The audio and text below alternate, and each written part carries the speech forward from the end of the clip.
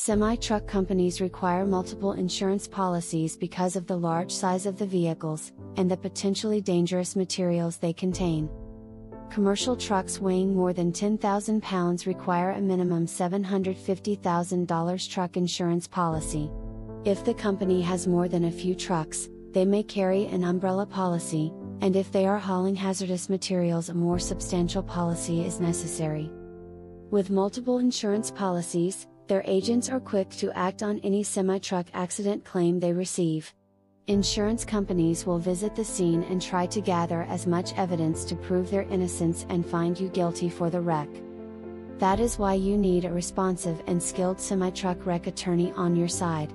Your lawyer will go out to the scene and gather evidence on your behalf and ensure the insurance company isn't trying to cover up their driver's mistake. While they have many insurance policies to cover any accidents that may occur, insurance companies try their hardest to pay the minimum necessary for a claim. Don't let insurance carriers shortchange the compensation owed to you.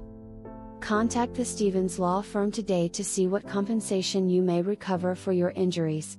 Our legal team is available 24/7 to speak with you. The Stevens Law Firm Accident Lawyers.